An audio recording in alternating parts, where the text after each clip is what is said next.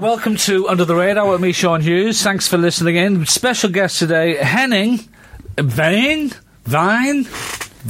You know me long enough, Wehn. Yeah, but I'm dyslexic. Or you can call me Henning. We're on first name terms. Absolutely, yeah, but I want other people to know. They can call me Henning as well if they like. Okay.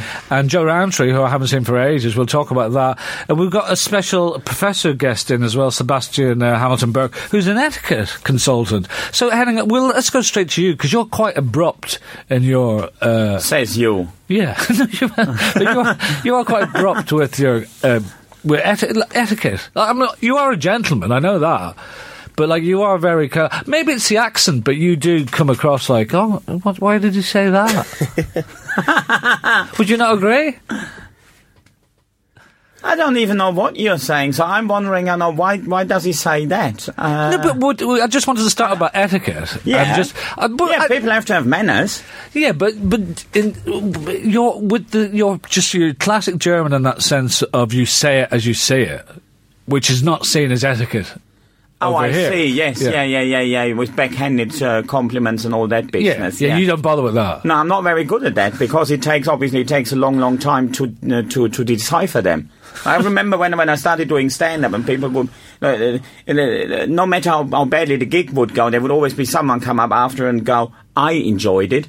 So I always took that as a face value compliment. So but obviously now I understand it's just his way of saying that was rubbish. Well, if it was only one person saying it, the chances are he did enjoy it, or she. Yeah, but they felt the need to point it out, though. So essentially saying, nobody else in the room thought it was any good, but I'm more clever than them, so... So, if you were in his situation, what would you have said to you? I think I would have kept a dignified silence. See, you've got no etiquette whatsoever. Joe Rowntree, you would have... see, whenever especially if I see a young comic not do very well, I always go, it happens to everyone, don't worry about it. I don't go, oh, no, it was all right. But secretly, do you think, oh, I'm glad he died? Well, why would I want someone to die? I don't know. Yeah, it's a bit over-dramatic anyway, isn't it, to say the stand-up gig doesn't go, well, they died, well, they live another day, don't they? It's just... See, exactly. Yeah. You take everything so literal. You have to be maybe, but then...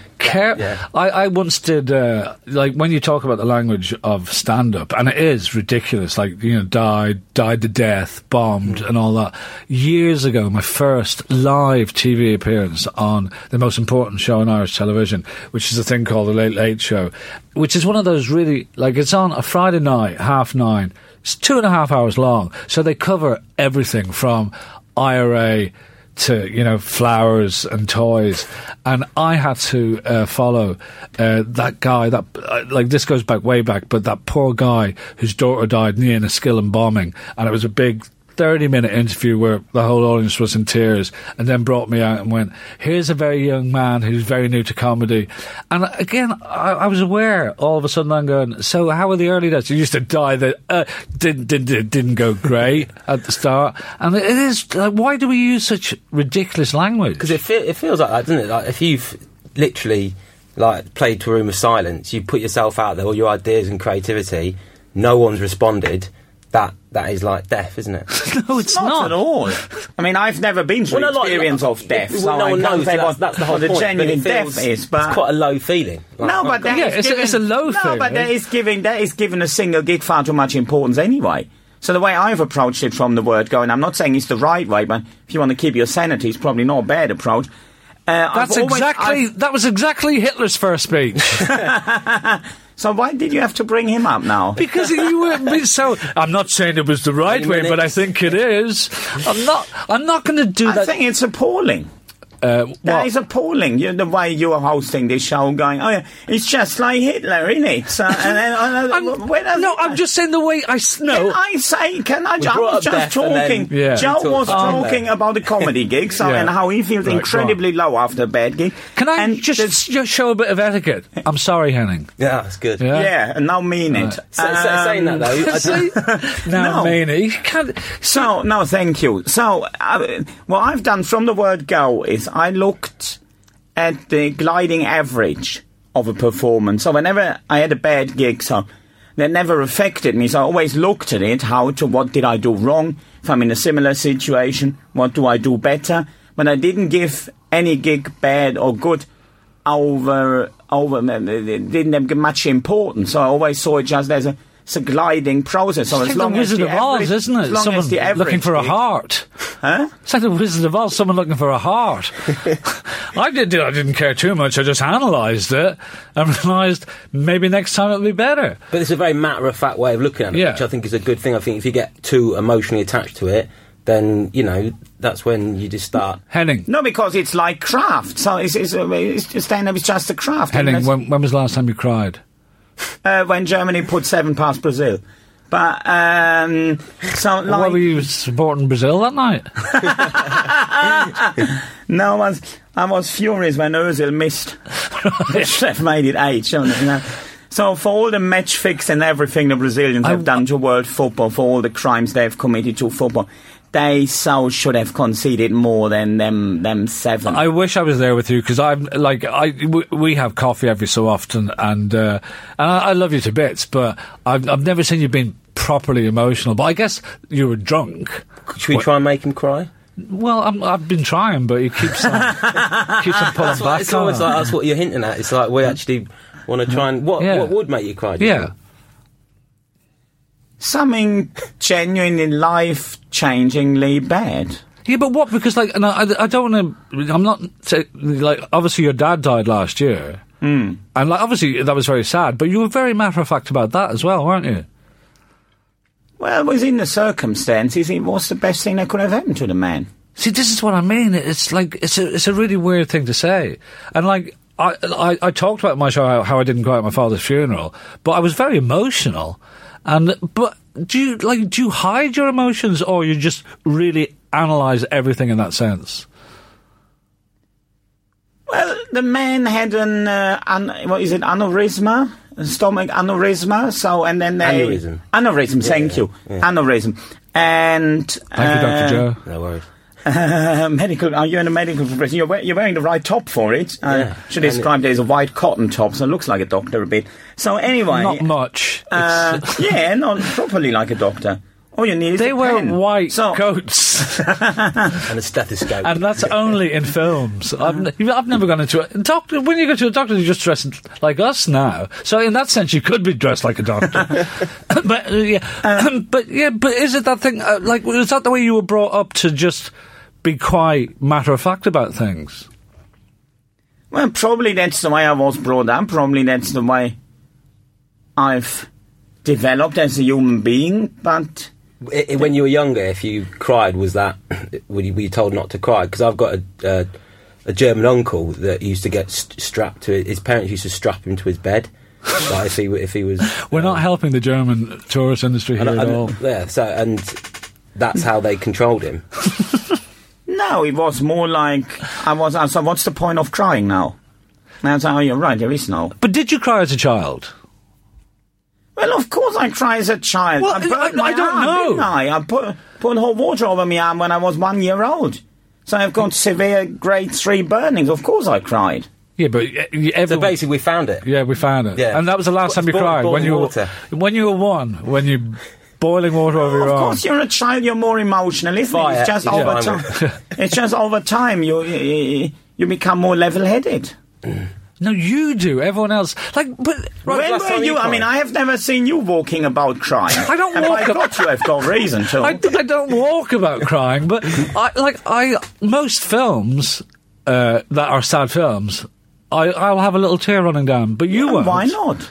But you if you watched what Joe? What's the saddest film ever made? E.T. Did you cry at E.T.? Oh, that was 30-odd years ago that I saw that.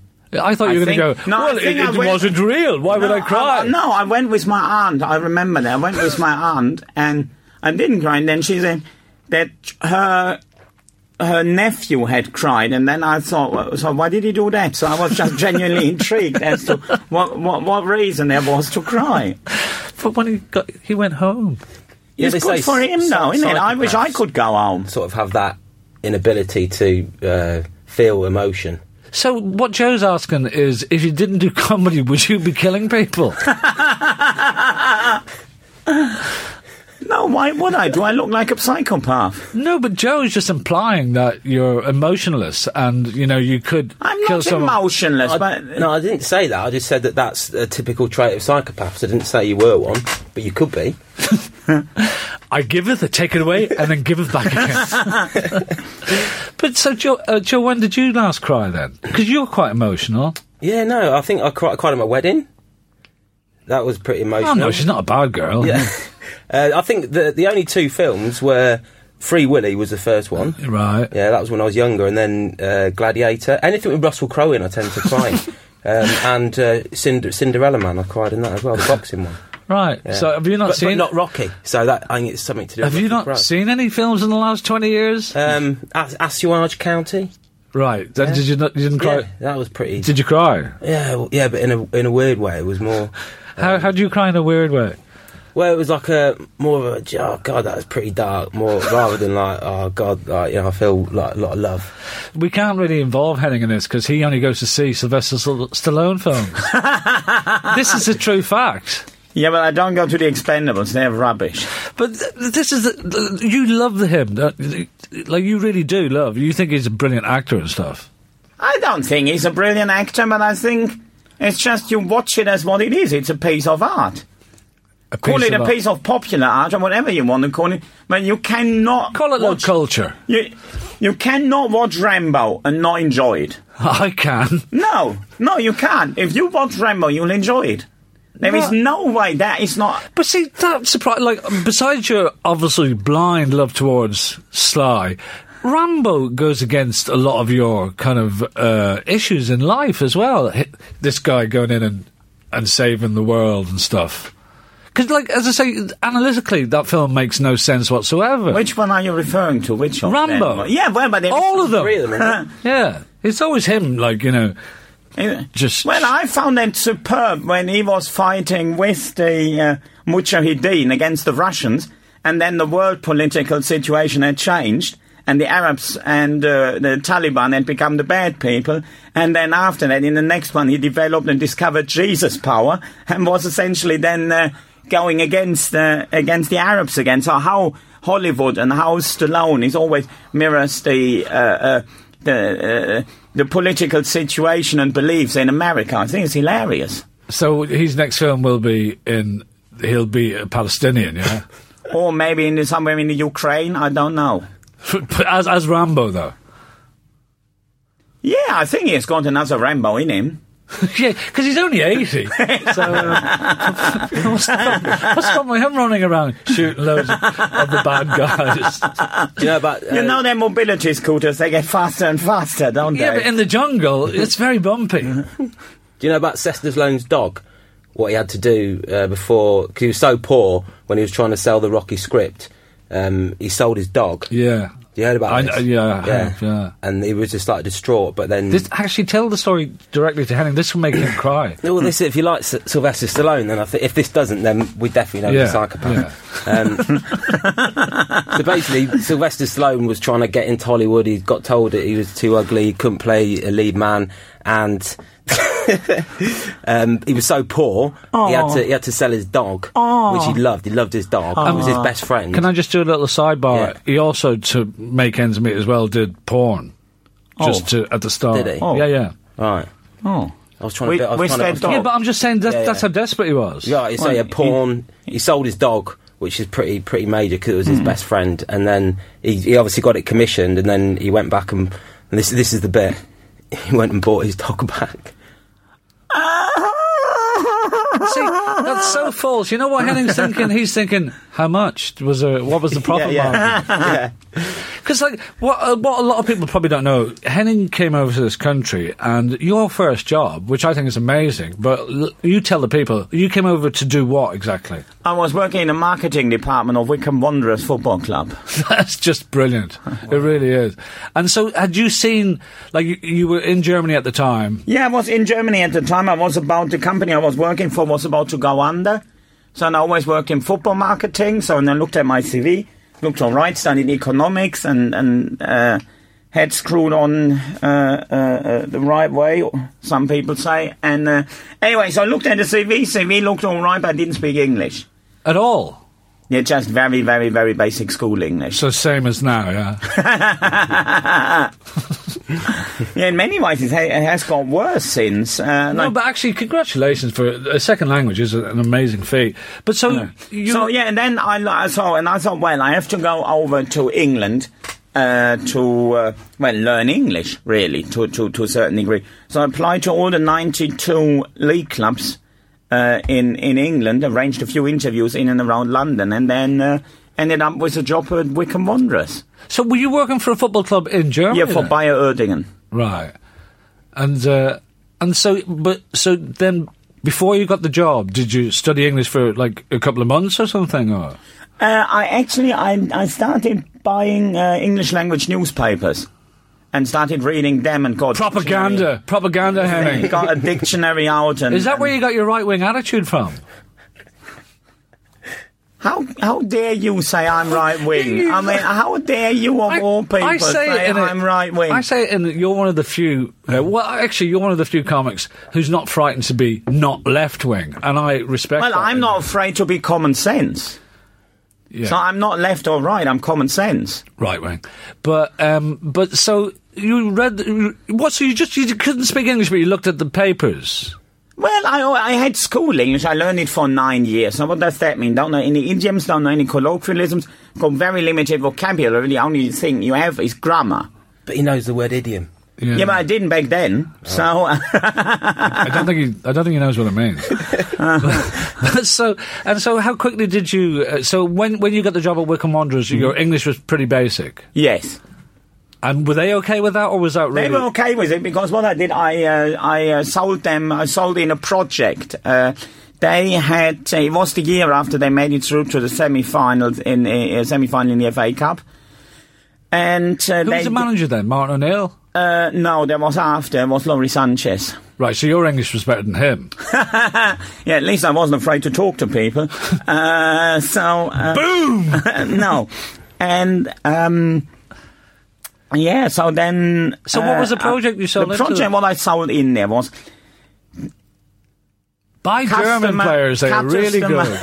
No, it was I set up a system for them, customer satisfaction indices, because they never had any feedback from all the different stakeholders in the club. So be that now local residents, be that supporters, season ticket holders, sponsors, the staff that work there, local residents and all that, so they've never really accumulated any data. Right. And that was the point when they, for the first time ever, got a CEO. Until then, the club was run essentially by the PA of the chairman, and they said we want more professional structures, appointed a CEO, and then just happened to pitch my idea at the right time when he had just taken over, and then he thought, yeah, that's exactly what we need. But so this was basically doing market research into what was right and what was wrong about the club? Yeah, essentially giving and then turning that into something that then business development can work on. But are you basically saying you changed the face of British football? Yeah, by everyone liking Germany these days. No, but was it, like, were other clubs in England doing these things, or was this... Well, I mean, if you look at the operation, say, at the top of the tree, say, Man United or something, they've got... their marketing department is... but back then... English football was already much better developed in regards to that than German football. Like, even at Wycombe, a fairly small club, in all fairness, like, they had executive boxes... And all sorts. And but once you left, they went right down the pan, didn't they? Yeah, it's not for me to say, but when I was there, they were third tier, now they're fourth tier. I'm not saying anything, but... yeah, you've said it. No, that's... You know what needs to happen there? Rambo needs to go in. He would sort them out. So now, Joe, I want to talk to Hughes about what I kind of... which is odd, but you've got a lot in common in that sense, is, like... You've decided, Joe, straight stand-up's not for you. You want to get into character stuff. Yeah. And how's all that going? Yeah, no, it's great. I mean, talking about, like, dying earlier, like, I did a preview recently where, at my own comedy club, by the way, where everyone knows who I am. I've built up over 7 years. No, that's Cheers, the pub.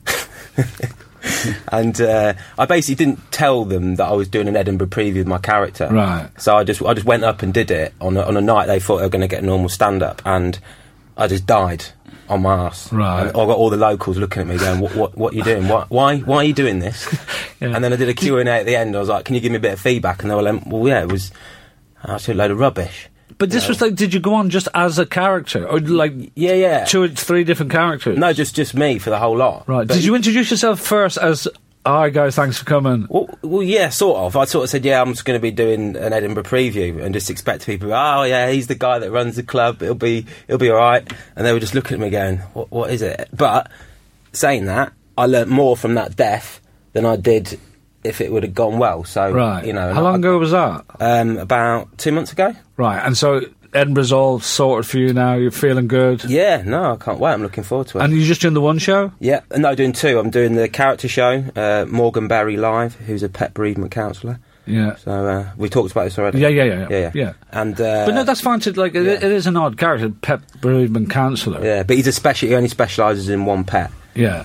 Which is rabbits. Right. So any other animal that It's a niche market, as Henning might say. Yeah. But what was it all geared towards? Is it just you're doing it for the fun of it, or...? Yeah, completely. And that's why I think I sort of fell out of love with stand-up, because it was all about... And I think what you've done is you basically just cut your own path and just done your own thing, and it's worked out. Well, yeah, Henning, this is like... just tell people what your new show's about, if you can, just in a couple of sentences. And, like, I totally respect you, because it sounds awful. But you know what I mean? The show is called 1, 2 DIY. So let's start with a bilingual pun. That doesn't quite work. It's essentially about house ownership, people being prepared to be in debt, so there's no social stigma to being in debt, and that's probably the 2 key strands well, see, of the this show. Is what I mean. Like, if you were doing that in an interview, like, just people go, well, I'm not going to see that. But this is why I've got the utmost respect for you. I haven't seen the show yet, but just like, both of yous, just going, well, I'm going to do a character, a pet bereavement, who just deals in rabbits, and you going, I'm going to deal with social issues, but particularly housing. I just go, fair fucks to the both of yous, because they're not easy kind of roads to go down.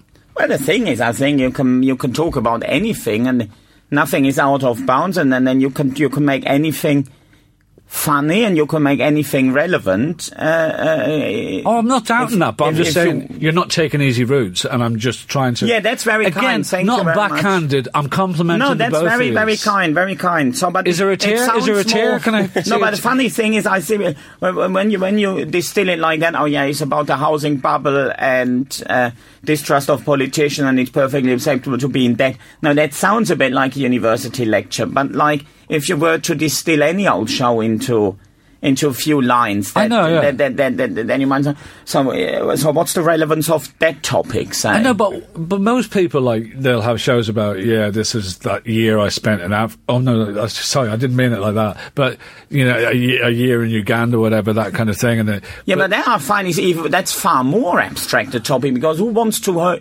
hear someone going out about a year in Uganda and say, leave me in peace? What's that got to do with where is any connection to my life in there? Obviously, if it's done the right way. That's a good point. If it's done the right way, it's very impressive and can tell you all sorts, and can be really informative, can be really funny, and can be a phenomenal show. But it doesn't sound any more accessible. No, all valid. Joe, I wanted to congratulations on the wedding. Thank you very much. Weirdly, I went on honeymoon with him. Yeah, I just gatecrash these things. It's a new thing, isn't it? But so how's that all going? Yeah, no, it's great. We spent Christmas Day together, didn't we? Yeah. We had chips in an English pub in Bangkok. Yeah. Well, that's the only way to do it, really, isn't it? Yeah, no, all good. I've just moved house as well, so I can appreciate this domestic crisis. Well, go and see Henning show. Yeah. Where did you move to? Bexley Heath in Kent. Oh yeah. So yeah, we got pushed out of our area. We wanted to stay where we were, but ethnic cleansing, was it? But yeah, we just couldn't afford it, so we've had to go 10 miles out, which is a bit... It's monetary cleansing more, isn't it? Monetary cleansing, yeah. But yeah, Kent's all right. Well, Kent's a lovely place, parts of it. Yeah. But they like Thatcher and Rambo, so it's a good part of the world. And Joe, are you still doing teaching jobs as well? Yeah, I do a bit, yeah, but it's died down now because of school holidays, so... Yeah, well, tends not to happen. But are you doing any other jobs besides that? No, not really. Just But you're making ends meet. Just living in a lot of debt. Not to worry, there's always someone to give you a new credit card. yeah. And that's the ridiculous thing. It's like, you know, all these... do you talk about Wonga? Yeah. That's just sad, isn't it? I mean... But at least they've been cut out lately. Yeah, but not really. They're still able to operate. They're still charging 5,500% interest a year. So even they're now forced not to make up debt collection agencies to send letters to people. Anyone from Wickham's listening, they're going to go, we need this guy back. I think what is quite depressing, though, because I've had a bit of a problem with gambling over the years. Yeah. And which you don't really talk about, though. No, but I think that's, you know, I think my next show is that, because I'm like really angry about As the pet bereavement. Yeah, so after Rabbit bereavement... He won't be the gambling... That would be a twist. Just go in the middle of the show going, by the way, have to come clean. Yeah. But that's all under control at the moment, though, yeah? Yeah, no, it is. But it still sort of eats away at you. And I get angry. I used to live near Deptford, and they've got like 13 betting shops down that street, and they just prey on like weak people in vulnerable areas. And then I think I'm quite angry about that. I could think, but then I'm angry about it. What's funny about that? There's nothing funny about it. The funny thing about it is, if you talk about betting shops, then they're regulated by the financial service authorities, aren't they? So they've got the same rules and regulations to follow like a bank. So they're on equal legal footing to a bank, and that is hilarious, isn't it? And there's plenty more stuff like that in Henning's show. But Joe, we need to finish up because we keep these quite brisk. Yeah. And even though I've loved this, has been a very interesting podcast. But Joe, because when we were in, I have to thank Joe. This is a weird thank you because I was on my own in Bangkok, and obviously Joe was there with his lovely new wife, and I wouldn't dream of going to Ladyboy Club, but because I could go in with a couple, I felt so safe. And I've never seen Joe be so commanding under stress. Because, like, basically, you were, like... I completely forgot about that. Yeah, well, basically we were there and, like... We went into a Ladyboy bar, right? Called Cockatoo. Yeah, great name. And so, basically, they come running at you and say, buy me a drink. And we were going, why? But you were, like, honestly, I've never seen you so commanding of a situation where you kept on saying to this ladyboy, leave my cock alone. Well, no, like, they come in and they just think, okay, we'll buy us a drink because you're in there. I was like, well, what are we going to get in return? And obviously I was with my wife, so, you know, there's only a limited amount of stuff that I could do.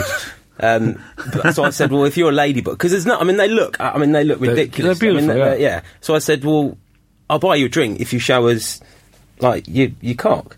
And she wouldn't show me or you, but she showed my wife, and she just said it was just a, you know, little flaccid tail that she had. But she still left him for that guy. But that was the thing. But we went back on a rickshaw together. There was that one of the ladybugs was very persistent of wanting you to go upstairs and have sex. But I love the way, because people, you know, get really embarrassed in those situations. You were going, look, I bought you a drink. Show me your cock. There's nothing else happening. You owe me a peek at your cock. You get nothing. Do you not remember being like that? It was brilliant. I just felt that, you know, it was just you got to earn a living. You can't just demand a free drink. Well, see, this brings us on to a lovely ending because we have Sebastian Hamilton Burke. Sorry you haven't come into the conversation, but just Joe, I think, showed good etiquette there, common sense in that sense. But like, what you're dealing with now, Sebastian, is the fact that people are increasingly communicating with each other using mobile phones rather than having a chat like us. So, do you think etiquette is going out the window now because of that? Well, first of all, good afternoon, Sean, and thank you for inviting me. My pleasure. Yes, in fact, there is a whole new raft of means in which we can communicate with one another, you know, and in terms of texting... Well, listen, thanks very much for coming in. I really appreciate it. Thank you, Henning. Thank you, Joe. Thank you, Sebastian. It's been... I've really enjoyed this one. I enjoyed them all. This has been Under the Radar with me, Sean Hughes. It's a Dogs in the Field production. And if you want to see me live, I'm on tour presently, so I'm not going to bore you with dates, but just look up the internet, you know, that thing. And it's seanhughes.co.uk. Yeah, that's where I live.